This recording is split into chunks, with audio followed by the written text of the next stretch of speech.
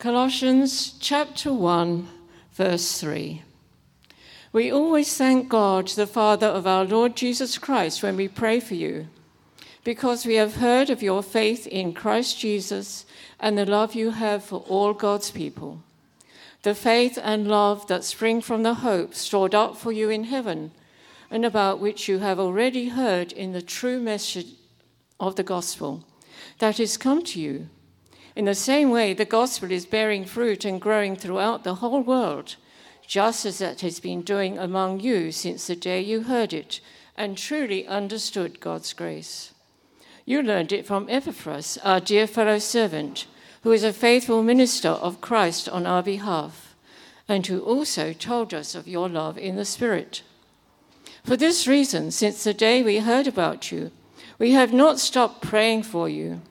We continually ask God to fill you with the knowledge of his will through all the wisdom and understanding that the Spirit gives, so that you may live a life worthy of the Lord and please him in every way, bearing fruit in every good work, growing in the knowledge of God, being strengthened with all power according to his glorious might, so that you may have great endurance and patience, and giving joyful thanks to the Father, who has qualified you to share in the inheritance of his holy people in the kingdom of light. For he has rescued us from the dominion of darkness and brought us into the kingdom of the Son he loves, in whom we have redemption, the forgiveness of sins. The Son is the image of the invisible God, the firstborn over all creation. For in him all things were created, things in heaven, things on earth, visible and invisible, whether thrones or powers or rulers or authorities. All things have been created through him and for him. He is before all things, and in him all things hold together. And he is the head of the body, the church. He is the beginning and the firstborn from among the dead, so that in everything he might have the supremacy.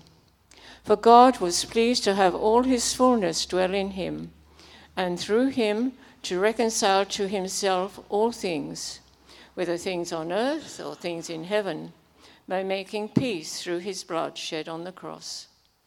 Once you were alienated from God and were enemies in your minds because of your evil behavior, but now he has reconciled you by Christ's physical body through death to present you holy in his sight, without blemish and free from accusation, if you continue in your faith established and firm, and do not move from the hope held out in the gospel.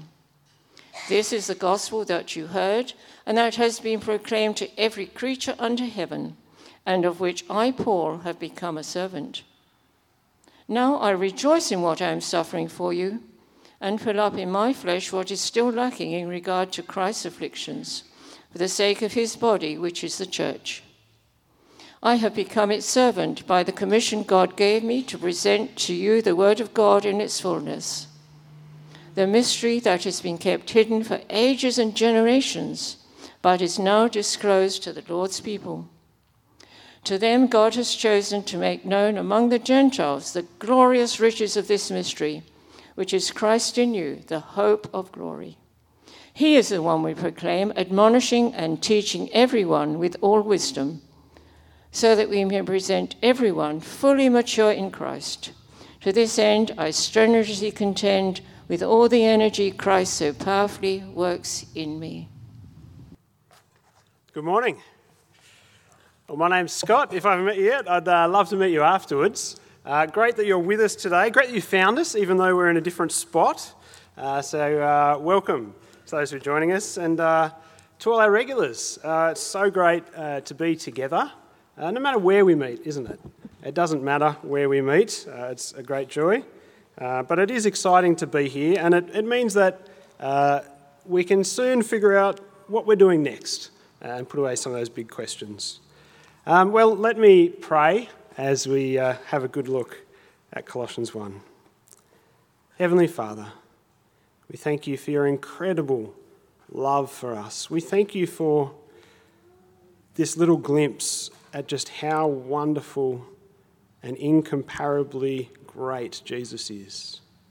We thank you for this little glimpse at just how amazing the gospel is, the mystery that you love us so much, that Christ did what he did on our behalf. We pray this morning that we would come to see you more clearly, love you more, and be captivated and transformed by this gospel. Amen. We've got a little outline there you would have received on the way in. You can pull that out and follow along those 3 points. The first point is a bit longer, so don't think it's, after the first point we're going to go on forever. But you'll need to keep your Bibles open and Colossians 1. Well, most mysteries are only really mysteries until they get solved, right? The more information we discover, the less mysterious the mysteries are. And once they're fully solved, they stop being mysteries altogether. Mysteries like, who's the bicycle bandit? What caused the Titanic to sink? Or how do bats see in the dark? Once they're solved, they're not mysteries anymore. But there are some mysteries that, even after they're discovered and revealed and solved, they stay mysteries because they're just so mind-blowingly incredible. Now, when I grew up in a family of Christians, a Christian home, and my whole life I've been learning about Jesus. And every year that passes, I learn more and more about Jesus. But unlike many mysteries, the more that I learn and the more that we learn about Jesus, the more the mystery grows, not shrinks. So every new piece of information, every new realisation about who he is and what he's done, every new little glimpse of his character captivates us and makes us more amazed, more overwhelmed and more baffled than ever before as we marvel at this mystery. See, Jesus is so much more powerful, more glorious, more gracious, more loving and more mysterious than we could ever possibly wrap our heads around. Who Jesus is and what Jesus has done is the single greatest mystery of all time. The incomparable mystery. The second greatest mystery of all time is how to say incomparable. Incomparable? Incomparable? I don't know. See, it's a mystery not because we don't know who he is, but it's a mystery because we do know who he is. And it's not a mystery because we don't know what he did. It's a mystery because we do know what he did.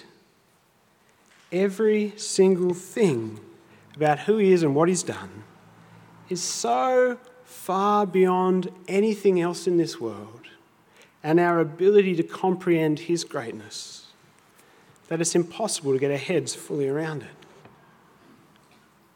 And Colossians 1 invites us to dive deep into the bottomless depths of this mystery.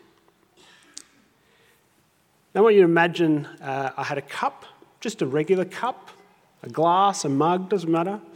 But the thing with a cup is that it's got a finite capacity. There's only so much water you can pour into a cup before it's full and it starts overflowing. Now imagine I had a cup that I could fill to the top and then fill some more, and it never overflowed. It kept going in and never flowed over the top. I could pour jug after jug. I could hold it under the tap and wait till the whole Murray River had drained dry. Imagine I could take all the water of the whole planet and pour it into this cup, and it would all fit. Now that would be an incredible mystery. But actually the mystery of Jesus is even more incredible. Have a look there at verse 15. The Son is the image of the invisible God, the firstborn over all creation. For in him all things were created, things in heaven and on earth, visible and invisible, whether thrones or powers or rulers or authorities. All things have been created through him and for him. He is before all things, and in him all things hold together. Verse 19. God was pleased to have all his fullness dwell in him. See, God the Son, eternal, immortal, no beginning, no end, omniscient, all-knowing, all-creating, he made everything, omnipotent, all-powerful, omnipresent, all-present, he is everywhere, there is nowhere he is not.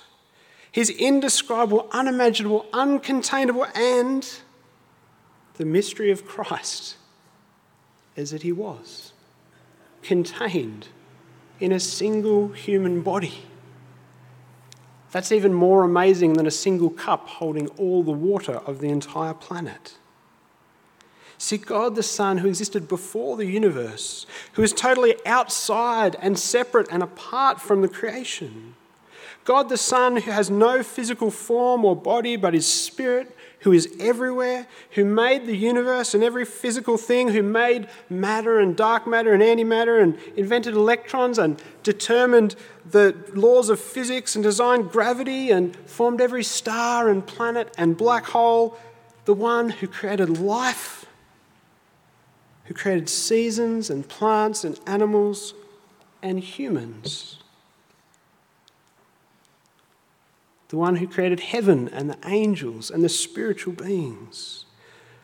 The one for whom all creation was made for his pleasure and glory. The one who keeps the planets spinning and turning and our hearts beating.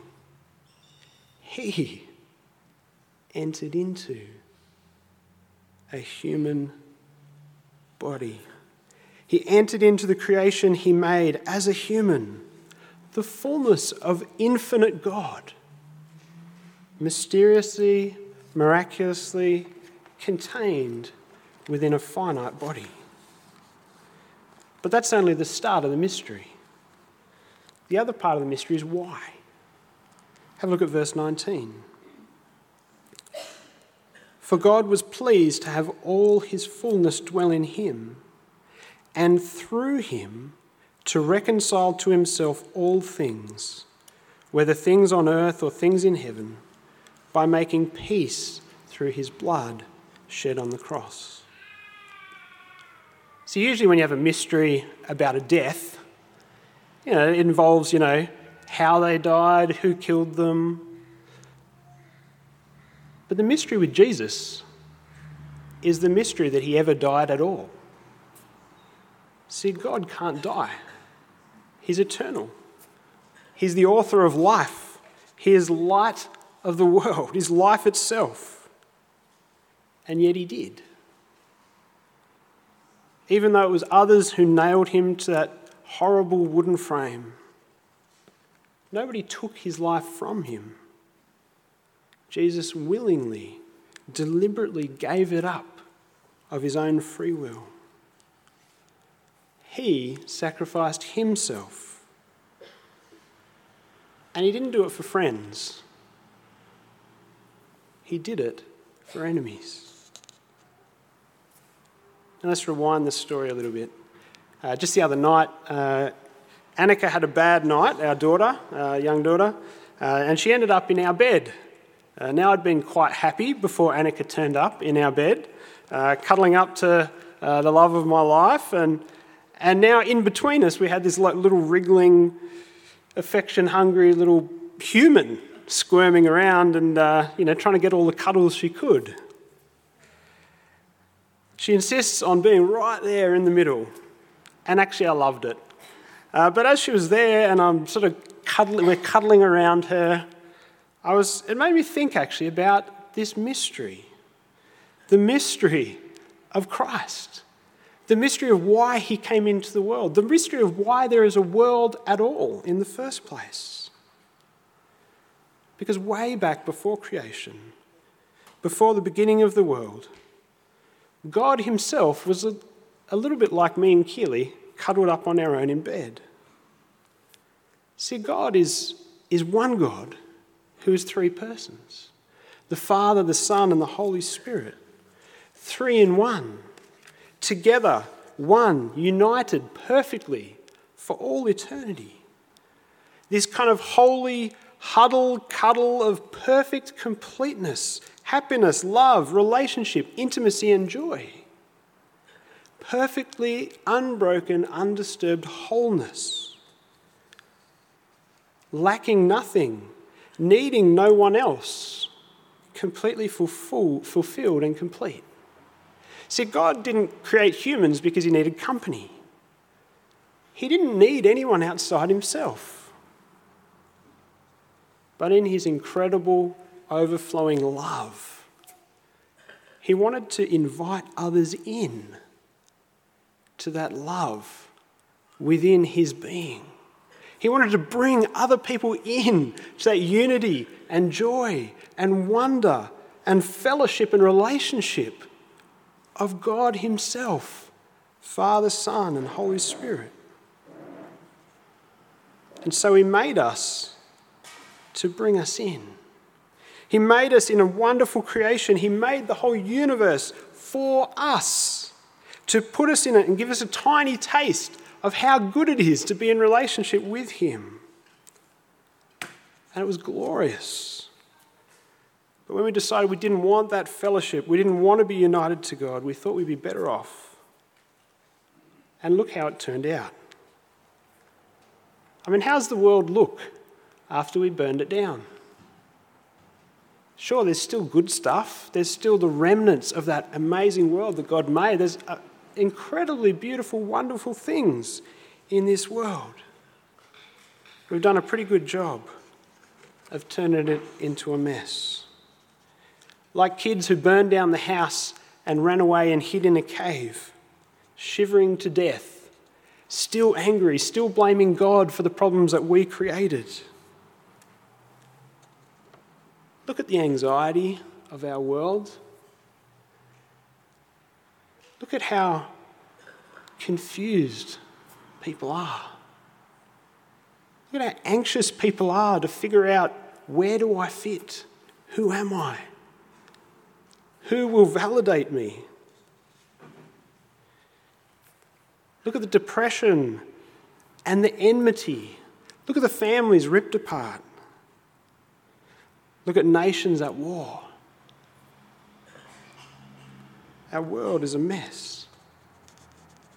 But the mystery of Christ is that the Son of God came into the world, came into our caves while we were still choosing to be his enemies, and came to bring us peace with God. Like the parent who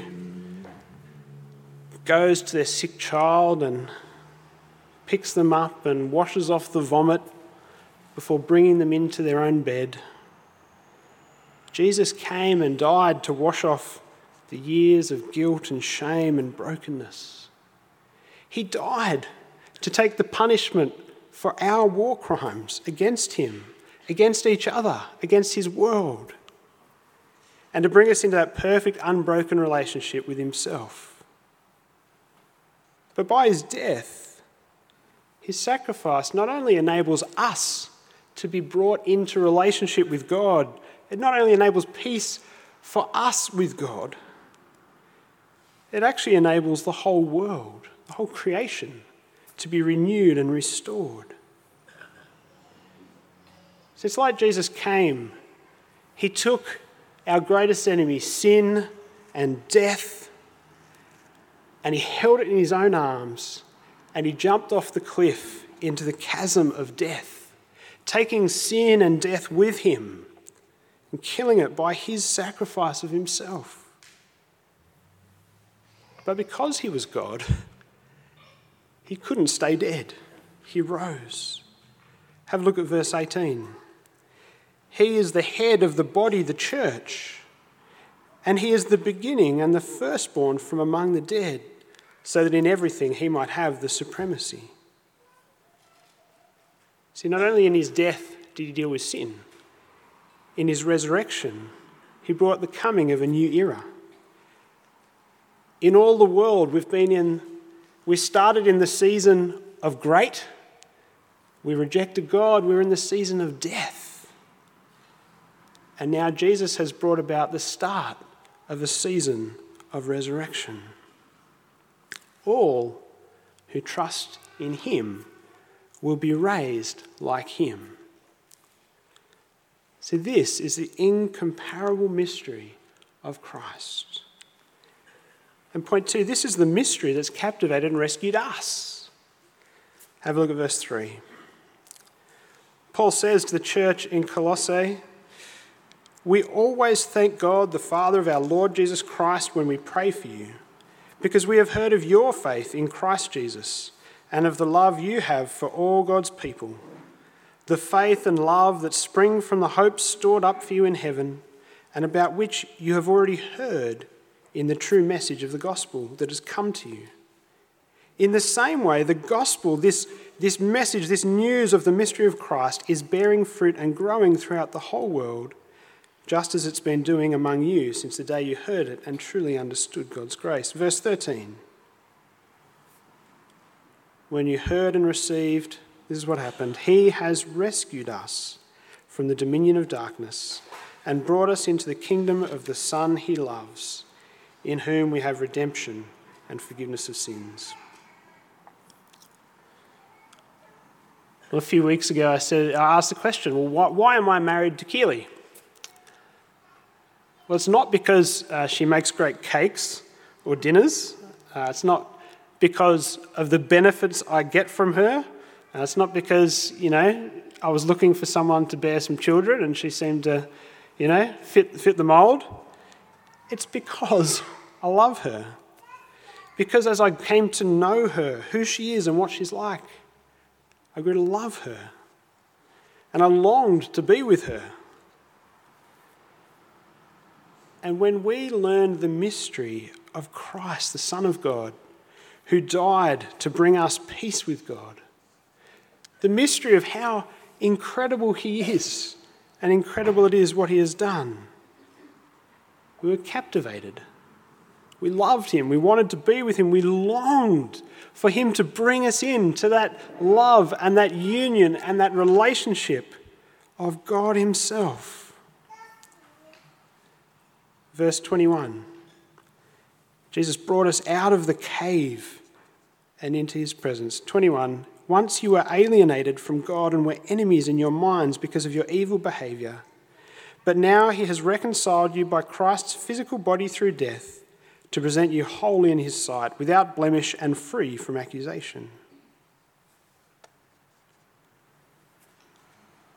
See, for those who have been captivated by the incomparable mystery of Christ, who are clinging to him, trusting in him, trusting that he has died to save them,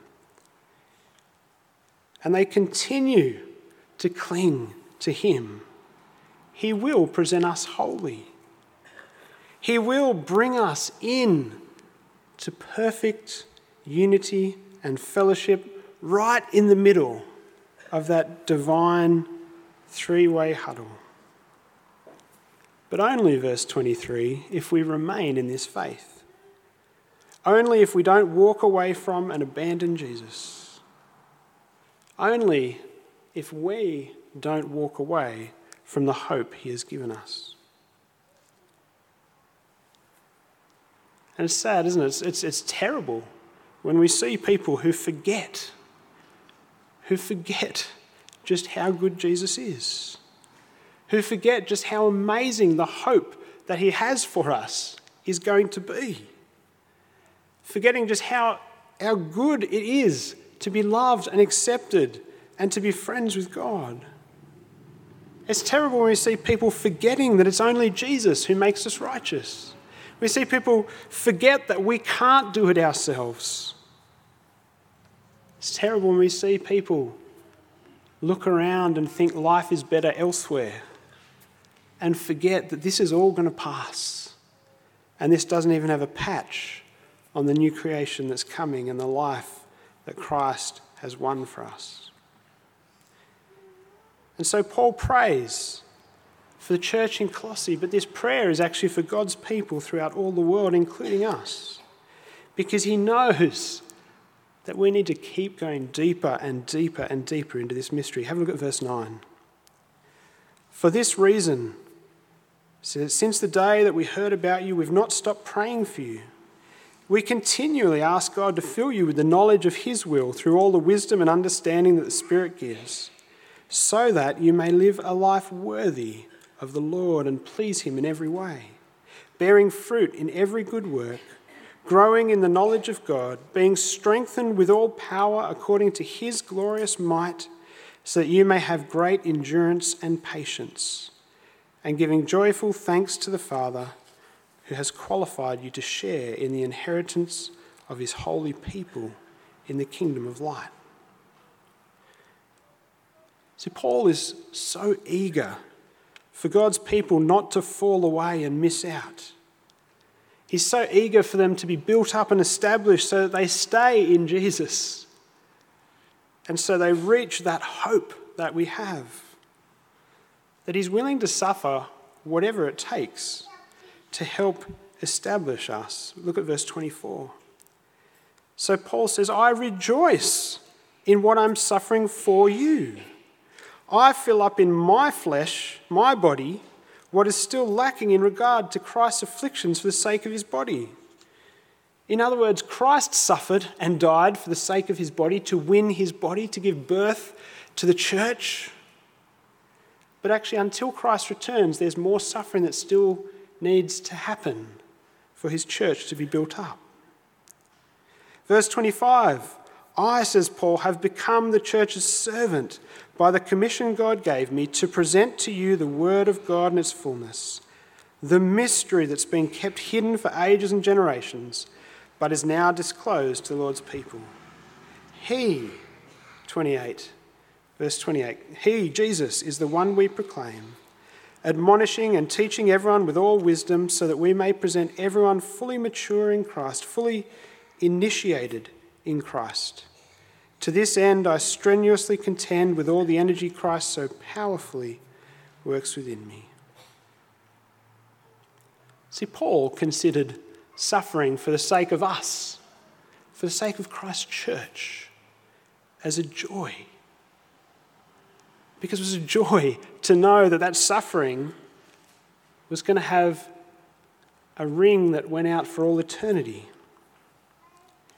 But did you notice why he was so confident to do this?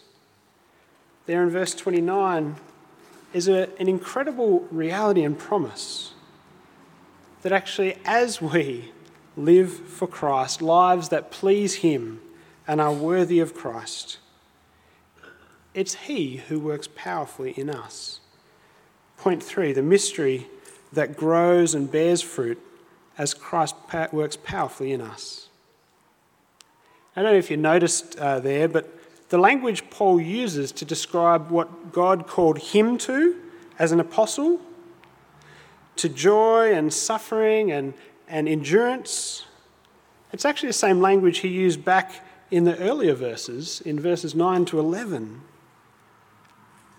that God has called us to, the life that is worthy and pleasing to God. See, in both cases, whether it's Paul or it's us, once we've been captivated by this gospel, Christ works powerfully in us and through us. He works powerfully in us to enable us to endure through suffering that we couldn't on our own, to enable us to live for the gospel, and to work through us so that this mystery will bear fruit in us, in our lives, in godliness, but also bear fruit through us in the world as the mystery spreads and he builds his church. So he works powerfully in us and through us. Now, Keely and I personally believe that there's nothing more worth spending our lives for, spending our lives on, worth sacrificing for, than to build up Christ's church on the inside, to spend our lives as God's people, to try and build up and encourage and establish one another in this faith so that we do not walk away, but also to build it up from the outside as we reach out with this good news that God has chosen, verse 27, to make known among the nations, to spend our lives on helping others to come to know Jesus too. And you know, it actually doesn't matter where we are, where we meet, to be able to build each other up, does it? It has some effect, you know, but at the end of the day, we can encourage one another as brothers and sisters in Christ to grow wherever we are.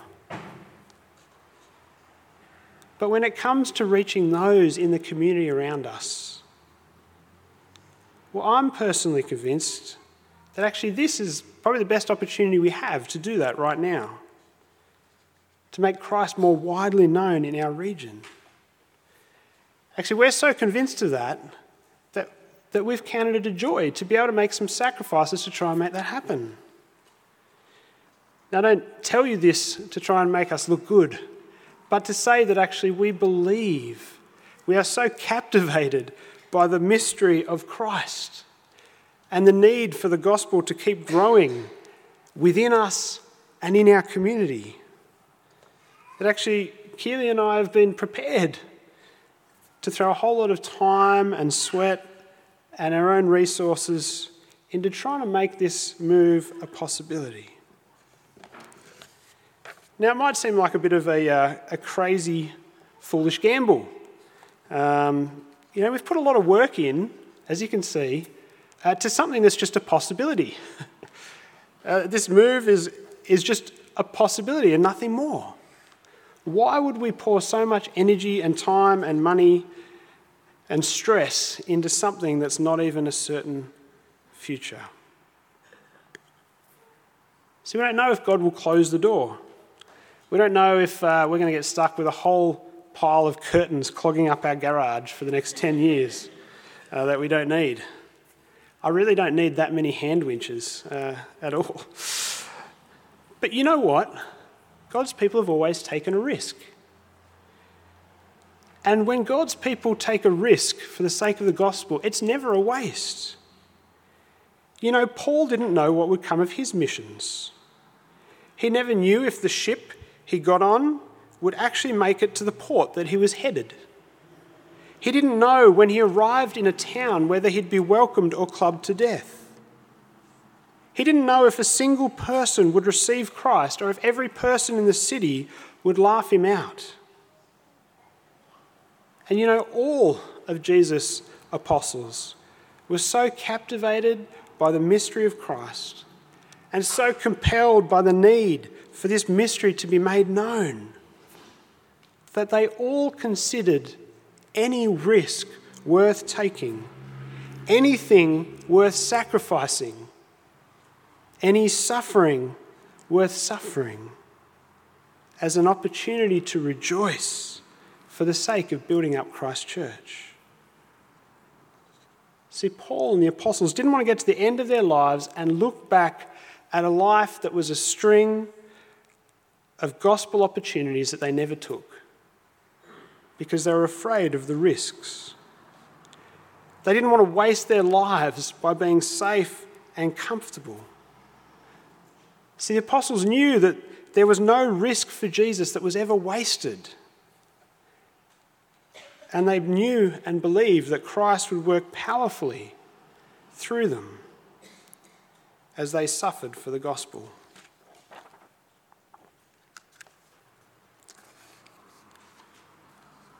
See, the mystery of Christ is incomparable. Who he is, what he's done. Sacrifice himself to bring us into unity and fellowship with God. And we've been captivated by that mystery. We've been rescued by it. And this mystery, well, it grows and it bears fruit as Christ works powerfully in us. This is why risks are worth taking. This is why suffering is worth it. This is why sacrifices are worth it.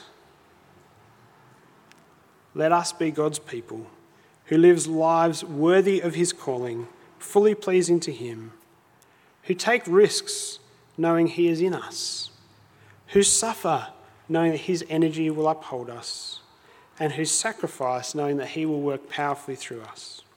Let's pray. Heavenly Father, we thank you for the incredible mystery of Christ.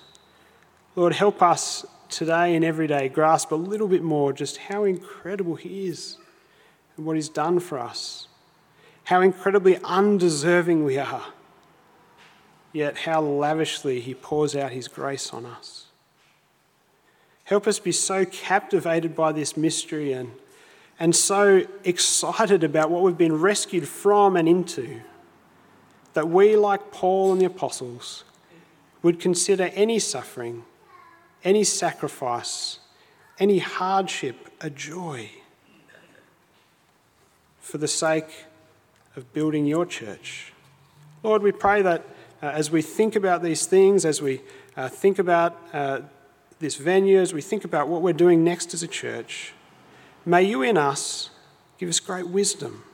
May we be so captivated by the gospel that we make choices solely based on how the gospel will grow in us and through us. May we be prepared to take risks. And whatever the outcome, Lord, may you work powerfully in and through us to your glory. Amen.